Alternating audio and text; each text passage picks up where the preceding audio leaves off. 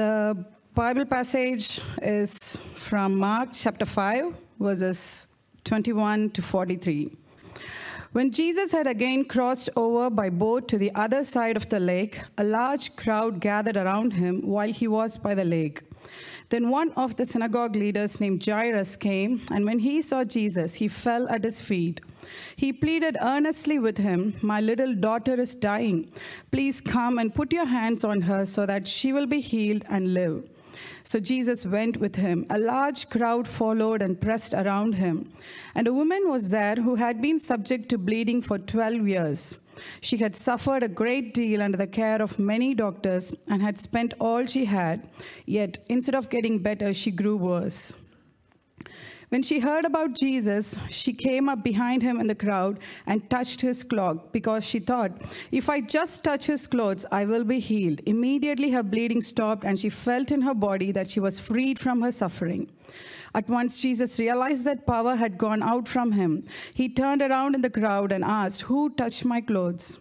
"You see the people crowding against you," his disciples answered, "and yet you can ask, 'Who touched me?'"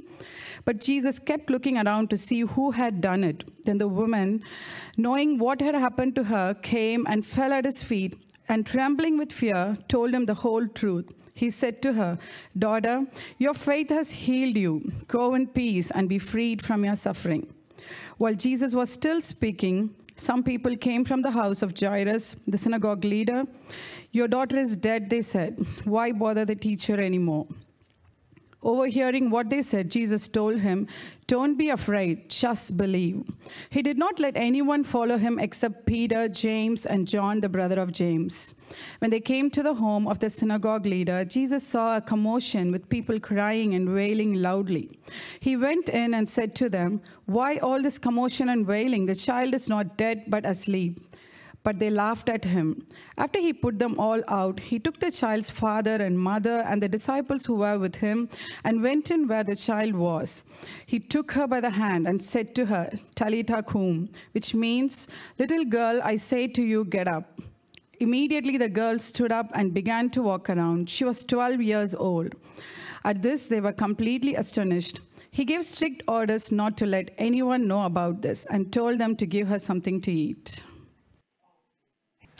Father God, I just pray as we come to your word that the meditations of our hearts and the words of my mouth might be pleasing in your sight. Amen. I'm not sure what you had for school lunch. School lunches have changed a lot over time. So when I was a kid, I was one of 4 boys, and we had for lunch every day of our school life Vegemite and cheese sandwiches. We had 3 of them each. So every Sunday night, my mother would start making Vegemite and cheese sandwiches. And she'd make enough for the whole week. And then we'd put them in freezer bags and then put them in the freezer. My mother was a piano teacher. She started early morning. So every morning we'd get up early, take our frozen sandwich out of the freezer, put it in the school bag, and hoped it thawed by lunchtime, right? So when I had my daughters, I just thought they would want the same thing, right? So when my girls started going to school, I started wheeling out the Vegemite and cheese sandwich. Now, the problem was our world had changed, and my girls were now at a school where they had friends who from all over the world. And their friends were bringing culinary delights to school every day. Their Korean friends would bring beautiful dumplings. They had friends from China who would bring noodles. And at about 2nd grade, I was sacked from making lunch, right? And I'd walk into the kitchen sometimes when my girls were making lunch, and I'd say, "What's for lunch today?" And they say, "Dad, we're making like a udon noodle with a pork crisp." Or they'd say things like, "I'm making Moroccan couscous with a bit of gravy." And I go, "What? How has life changed for the better for these kids, and for us and our cuisine that we have at home?" But I must confess to you that even though our food has got much more tasty, there was something really practical about the sandwich. Like, the sandwich is like food with handles. It has this very simple pattern. A, B, A. Bread, filling, bread. So you can really hold this thing, right? It goes in the school bag, you pull it out, you hold it. And the bread is like a canvas, like it's a little bit plain, but it's kind of this palette that you can paint on. And then, of course, you have the filling. And that's where the secret is. Now, my favorite sandwich today is the avocado, chicken, and cranberry. The sandwich has evolved and become much more complicated.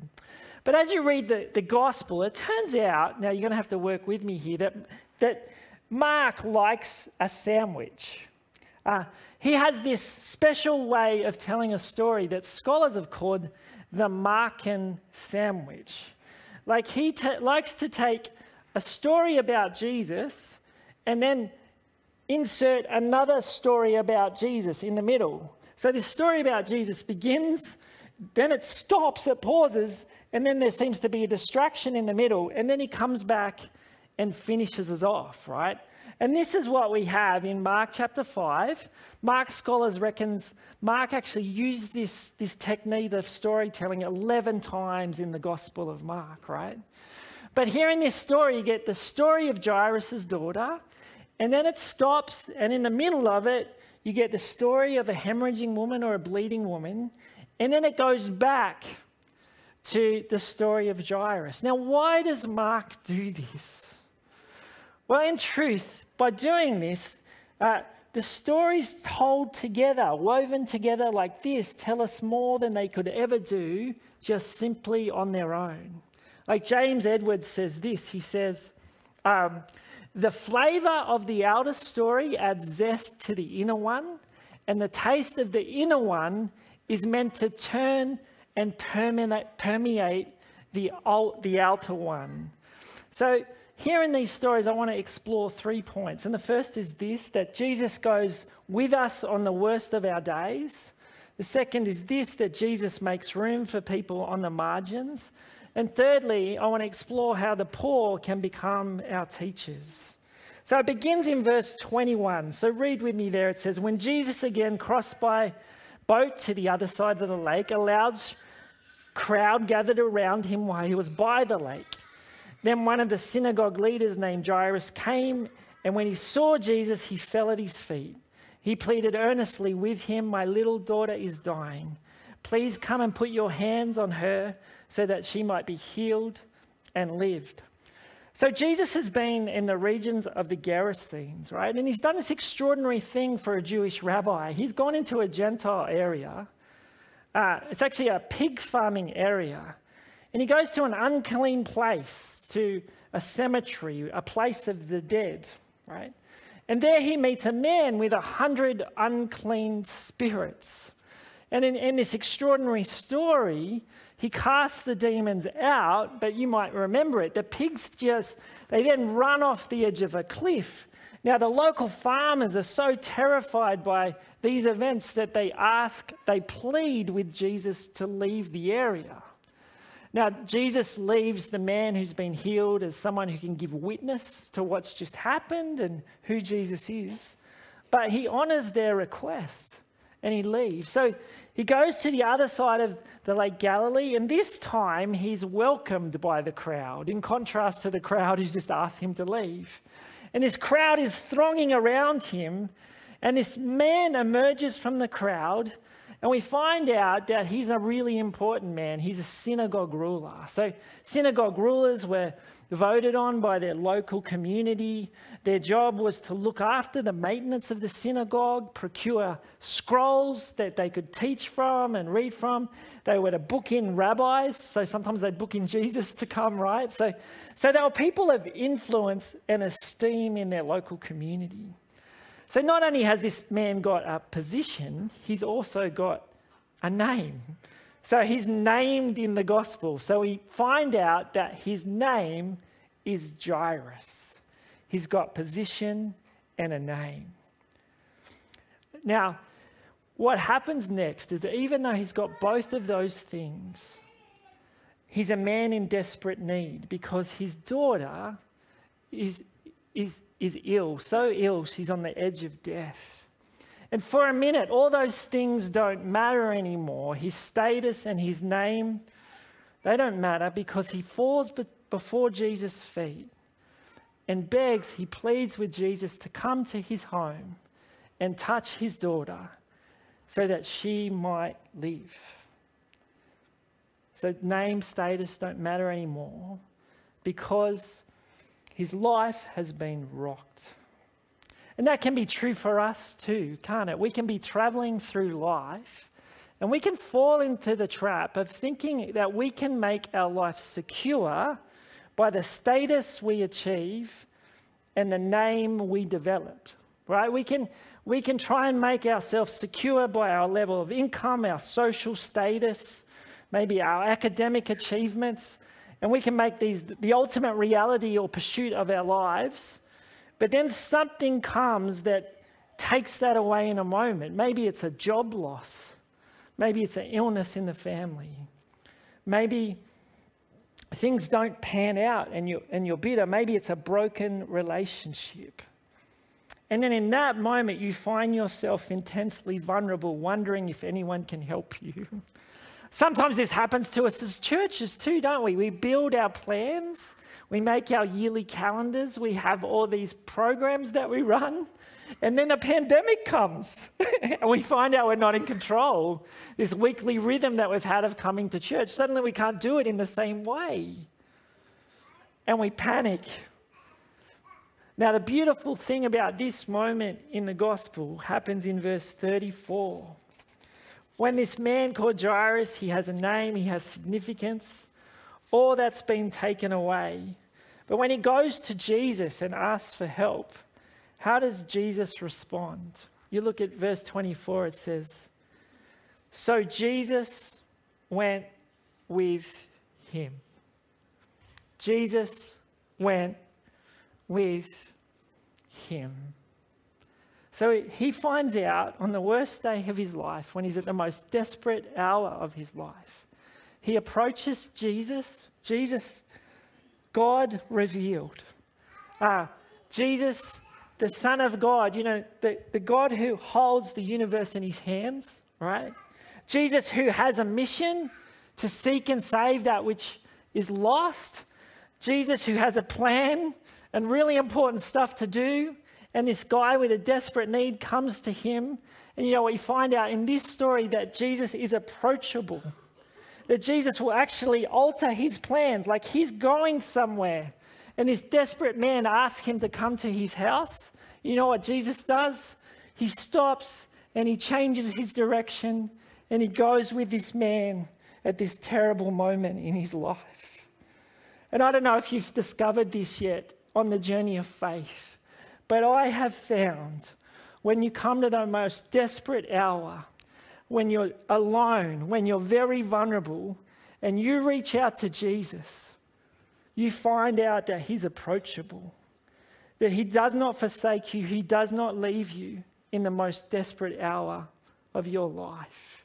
You can call out to him and he will go with you. Jairus is about to discover that, this really important man, that Jesus will go with him. And I trust that you would know that Jesus will go with you. But then we find out that Jesus gives attention to the people on the margins.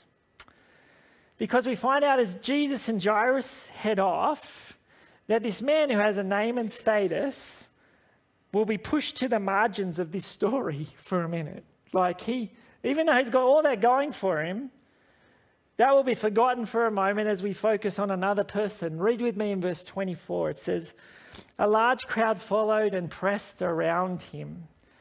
And a woman was there who'd been subject to bleeding for 12 years. She had suffered a great deal under the care of many doctors and had spent all she had, yet instead of getting better, she grew worse." So in contrast now to Jairus, who has a name, we have a nameless woman who approaches Jesus. And we find out that she is a nameless, bleeding or hemorrhaging woman. And for a string of reasons, that makes her a woman of low status. The fact that she's a woman in a patriarchal Middle Eastern culture at that time in history means she is of low status. The fact that she was unwell and bleeding meant that life was very uncomfortable for her physically. But it also meant that she couldn't be part of life at the place of worship, the temple, because she was perpetually unclean. Right? She was isolated and withdrawn for her community. Not only that, we find out that she's isolated from the worshiping community and from physical health and all of those things. We find out that she was poor. Like, she'd spent all she had on doctors, all she had, and she hadn't got any better. So to add to all these social dimensions of her poverty, now she was poor and had nowhere to go. And this is often the nature of poverty. We find it in our work around the world, that it doesn't just mean the loss of money. It's this complex interplay of factors that leaves you in a desperate situation.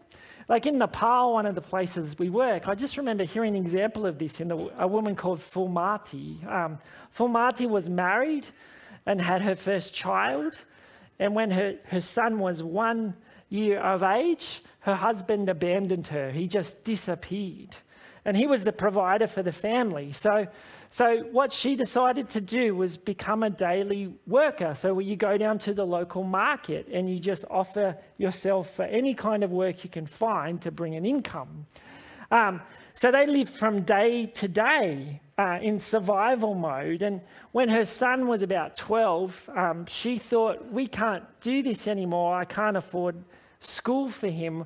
So I need to send him off to India to work with relatives. So he left and went to work in India, and he would make money and send home money for her just to get by. So she started with this money that was sent home to buy goats and make a small goat herd. But then she got sick, right? So she couldn't work and she couldn't look after the goats. So she had to sell the goats, right? And then the son was sending money home, but now it was just for her to survive. Then COVID swept through India and he lost his job. So he was sent home. And now he was home and they had 2 mouths to feed and no income. So she went to a little savings group that she was part of to ask for a loan. And then they said, you've got no way of repaying us. We will not give you a loan. And she talks about this. She said, this was the hardest time for me. There was no one there to whom I could share my feelings or ask for support. I used to beg for food from my neighbours, but I dared not visit my neighbour's home to share my emotions. I was alone. This is kind of the nature of poverty, isn't it? It's degrading and humiliating in so many ways. But that's not the end of the story of poverty, right? Even though, going back to our woman, her situation was equally as denigrated and poor and vulnerable, there was still something about her. Look at verse 27. So even though she's reached this place at the bottom of her life, it says, when she heard about Jesus, she came up behind him in the crowd and touched his cloak, because she thought, if I just touch his clothes, I will be healed. So here the story begins to be flipped on its head, right? So we're trained to see this woman as just purely vulnerable, but there's these hints that maybe actually we don't just have a vulnerable person who we bend down to help. We actually might here have an example of what discipleship looks like. Because here is a woman who hears about Jesus and then she acts on the basis of that hearing. Maybe I'm overreading this, right? But Mark 5 follows Mark 4. And Mark chapter 4 is all about how you hear Jesus. Like, some people hear about Jesus and they don't listen at all. And Jesus said that's like someone, sows seeds and it falls on the ground and they don't listen, so the bird comes away and snatches it. But he talks about this fourth category, these people who hear the word of Jesus, they accept it, and then they believe, and then they produce fruit, right? That's in Mark chapter 4, right? And then you have this woman who hears about Jesus, and she acts by pursuing him. And then we have this amazing response. In contrast to Jairus, Jairus has a need, but he has status. So he emerges from the crowd, falls at Jesus' feet, and asks Jesus to divert his path to come to his house, right? Now, this woman has such great faith that she doesn't want to even interrupt Jesus. She thinks if I just sneak up behind him, so she sneaks out of the crowd from behind, she thinks if I just touch the tuft of his cloak, right? I don't even need to distract him or speak to him. I'll sneak in, I'll touch his cloak, and then I'll be healed. And there's a sense that Jairus had faith, but this woman had faith. Do you get what she's much less demanding. So that's what she does. She sneaks up, she touches the hem of his robe, and she is healed. Verse 29, immediately her bleeding stopped, and she felt in her body that she was freed for her suffering. Now she thinks to herself, I'm just going to sneak away now. The job's done. I'm physically healed, right? I'm just going to get away. But Jesus won't have that, right? Now, there's a bit of suspense here because traditionally, if a rabbi is touched by an unclean woman, they don't always get the greatest response. They could be kicked away or, the crowd could shush them away. Don't bother the clean rabbis, particularly when you're unclean. And we don't know at this stage how Jesus will respond. But what Jesus does is this. It says, once Jesus realized that power had gone out from him, he turned around to the crowd and said, "Who touched my clothes?" Now, we don't find out here in Mark, but we find out in Luke. It's Peter. It's usually Peter who responds in this way because he says, "You see these people crowding against you? Can you see everyone here? This is like a mosh pit. And you want to know who touched me?" And Jesus does what he often does to Peter. He kind of ignores him, right? And he says, who touched me? You can imagine this crowd going quiet. You can imagine the fear in this woman's heart. For most of her life, she'd been ignored, and she was quite happy to be invisible. And she doesn't know what's going to happen. And for a moment, Jesus is just opening up the stage to put this woman right at the center. Because in verse 33, it says this: the woman, knowing what had happened to her, and fell at his feet, trembling with fear, told him the whole truth, right? So this woman is now at the center of all things. All these crowd is peeled back and they're looking on this encounter with Jesus and this woman. And Jesus gives her a voice and she begins to tell the story. We just find out it's the whole truth. So we're guessing she's told her testimony. Her great vulnerability. She probably shared about that. Then she probably shared about her great tenacity without knowing it. Just her determination to get to Jesus. And then she told with great joy about her body had been sick and now it was whole and healed. So she tells this story and she's trembling. So in the Greek, it means she's physically shaking, like she's terrified because she knows Jesus is a rabbi. And then you get this incredibly beautiful moment where at last she gets to find out how the Son of God looks on her. And in these words, he says to her, daughter. Can you imagine that? A woman who's unseen. No one cares about her. And here she's being called a daughter. He says, your faith has healed you. Go in peace and be freed from your suffering. Earlier in this story, we found out there was a father named Jairus whose daughter was sick. And he so loved her that he didn't care if he made a fool of himself, but he just wanted his daughter healed. And here in this story, we've got a story of a daughter who is sick, and there's a heavenly father who's prepared to make a scene, to send his son so that they might meet, so that she might be restored from her suffering. This is an incredible moment where this woman realizes how precious and loved she is by God. She's a person on the margins, but she's loved and seen. Remember this incredible story of Bryant Myers, who wrote this wonderful book called Walking with the Poor.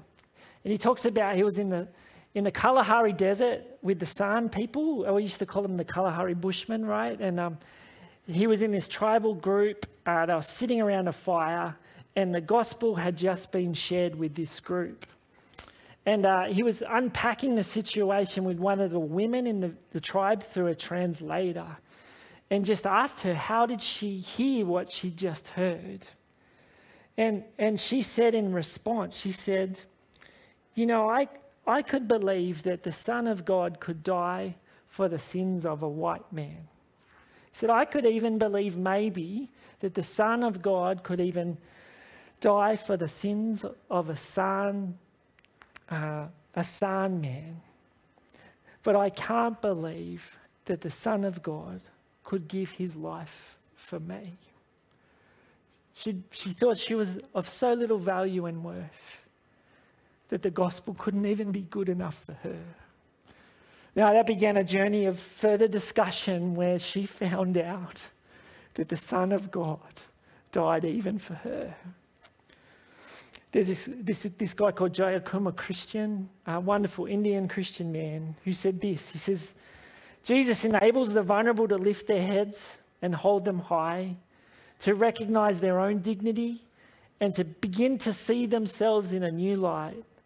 After their encounter with Jesus, they are transformed into people who know themselves to be children of God. As churches, we have so much to do, don't we? We have programs, we have evangelism, and all of them are really, really important. But I think this story says to us that in the midst of everything we do as church communities, we have to carve out space like Jesus did in this story for particularly the marginalized. So when you guys have given to the Ukraine appeal, you've enabled churches to do that. They've literally altered the way they did life as a church, moved the furniture. The great thing, I forgot to bring the picture, but I had this picture of this church building where they had pews and a drum kit. And the drum kit's been pushed to the corner. The pews are heaped on top of each other at the back, enough to give an old Baptist a heart attack, right? But like I said, the whole church sanctuary is filled with stretchers. They've bought washing machines, the Wi-Fi. But their church actually carved out space to respond to the needs of the world. And I think this story tells us, if we're to reflect the heart of God, we have that same calling to make room for people on the margins. But at the same time, it doesn't mean he stopped loving us. Like Jesus still loves Jairus, He still cares for him. We can do both. And that's what I wanted to take you to now, the end of this story. I'm nearly at the end. Because what happens next is this woman's healed. And we find out after that in verse 35 that things for Jairus have turned for the worst. He says, while Jesus was still speaking, some people came from the house of Jairus and the synagogue leader. And they said, your daughter is dead, they said. Why bother the teacher anymore? Overhearing what they said, Jesus told him, don't be afraid, just believe. So this is where we get a glimpse of perhaps why Mark put these stories together, because, maybe she's just an interruption. Maybe this woman coming into the story held Jesus up enough for Jairus' daughter to die. Maybe that's one way of looking at this story. But perhaps there's another way. Perhaps this isn't an interruption. She's actually an example of faith, the example of faith and trust that Jairus needs.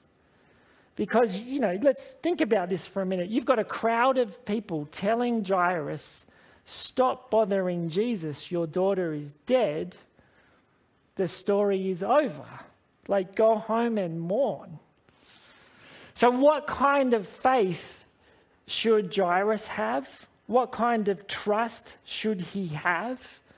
Where does he go from here? Well, he needs the same kind of faith that this nameless hemorrhaging woman had, right? What kind of trust in Jesus should Jairus have? He should have the same kind of trust in Jesus that this nameless hemorrhaging woman had.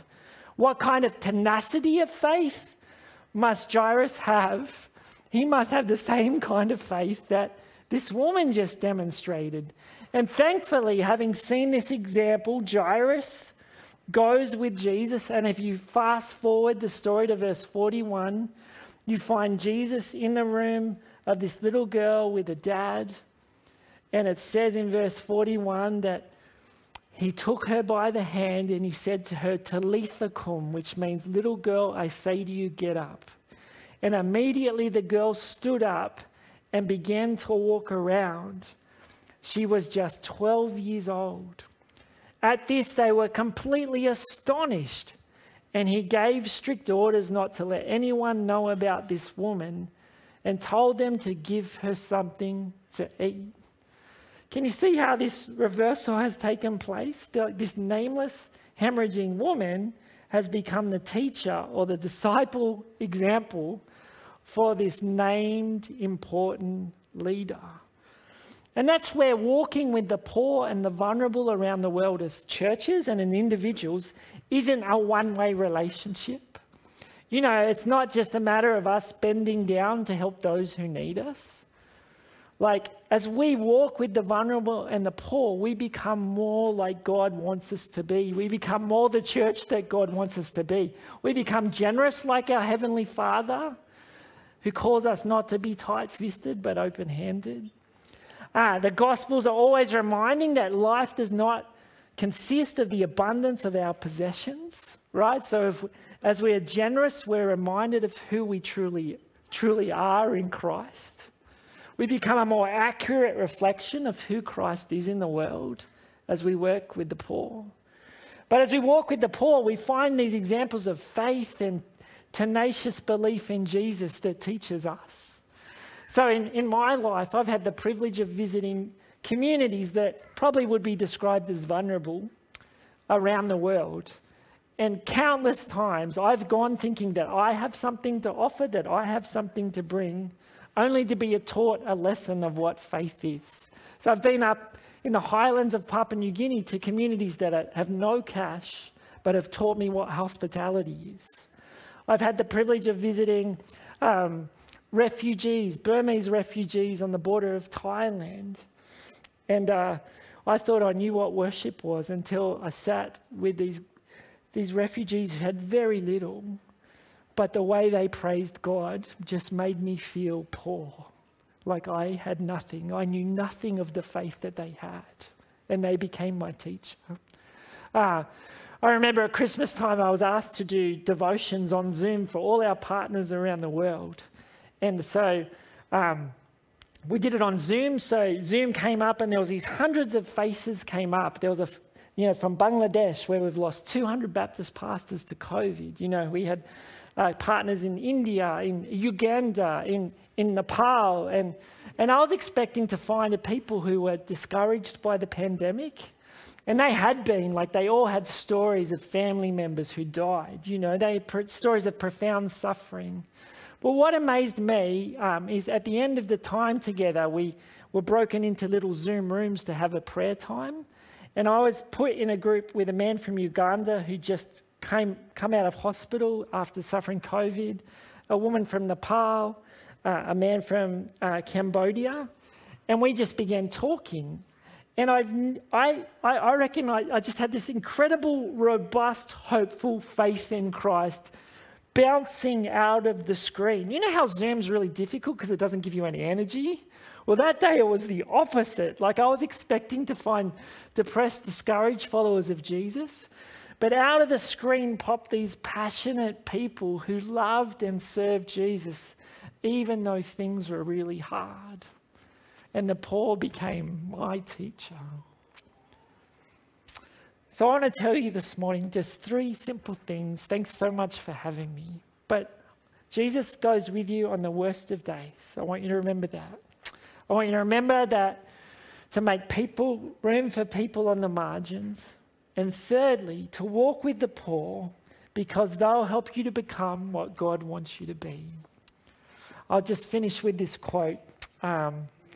Again, it's the poor and the non-poor need God's redemptive help to recover their true identity as children of God, made in God's image, and their true vocation as productive steward, given gifts by God to contribute to the well-being of all.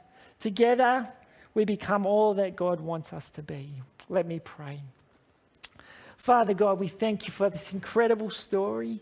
We thank you for the God that is revealed to us in our Lord Jesus Christ. We thank you that you're accessible and you are generous and you are loving. In Jesus' name we pray. Amen.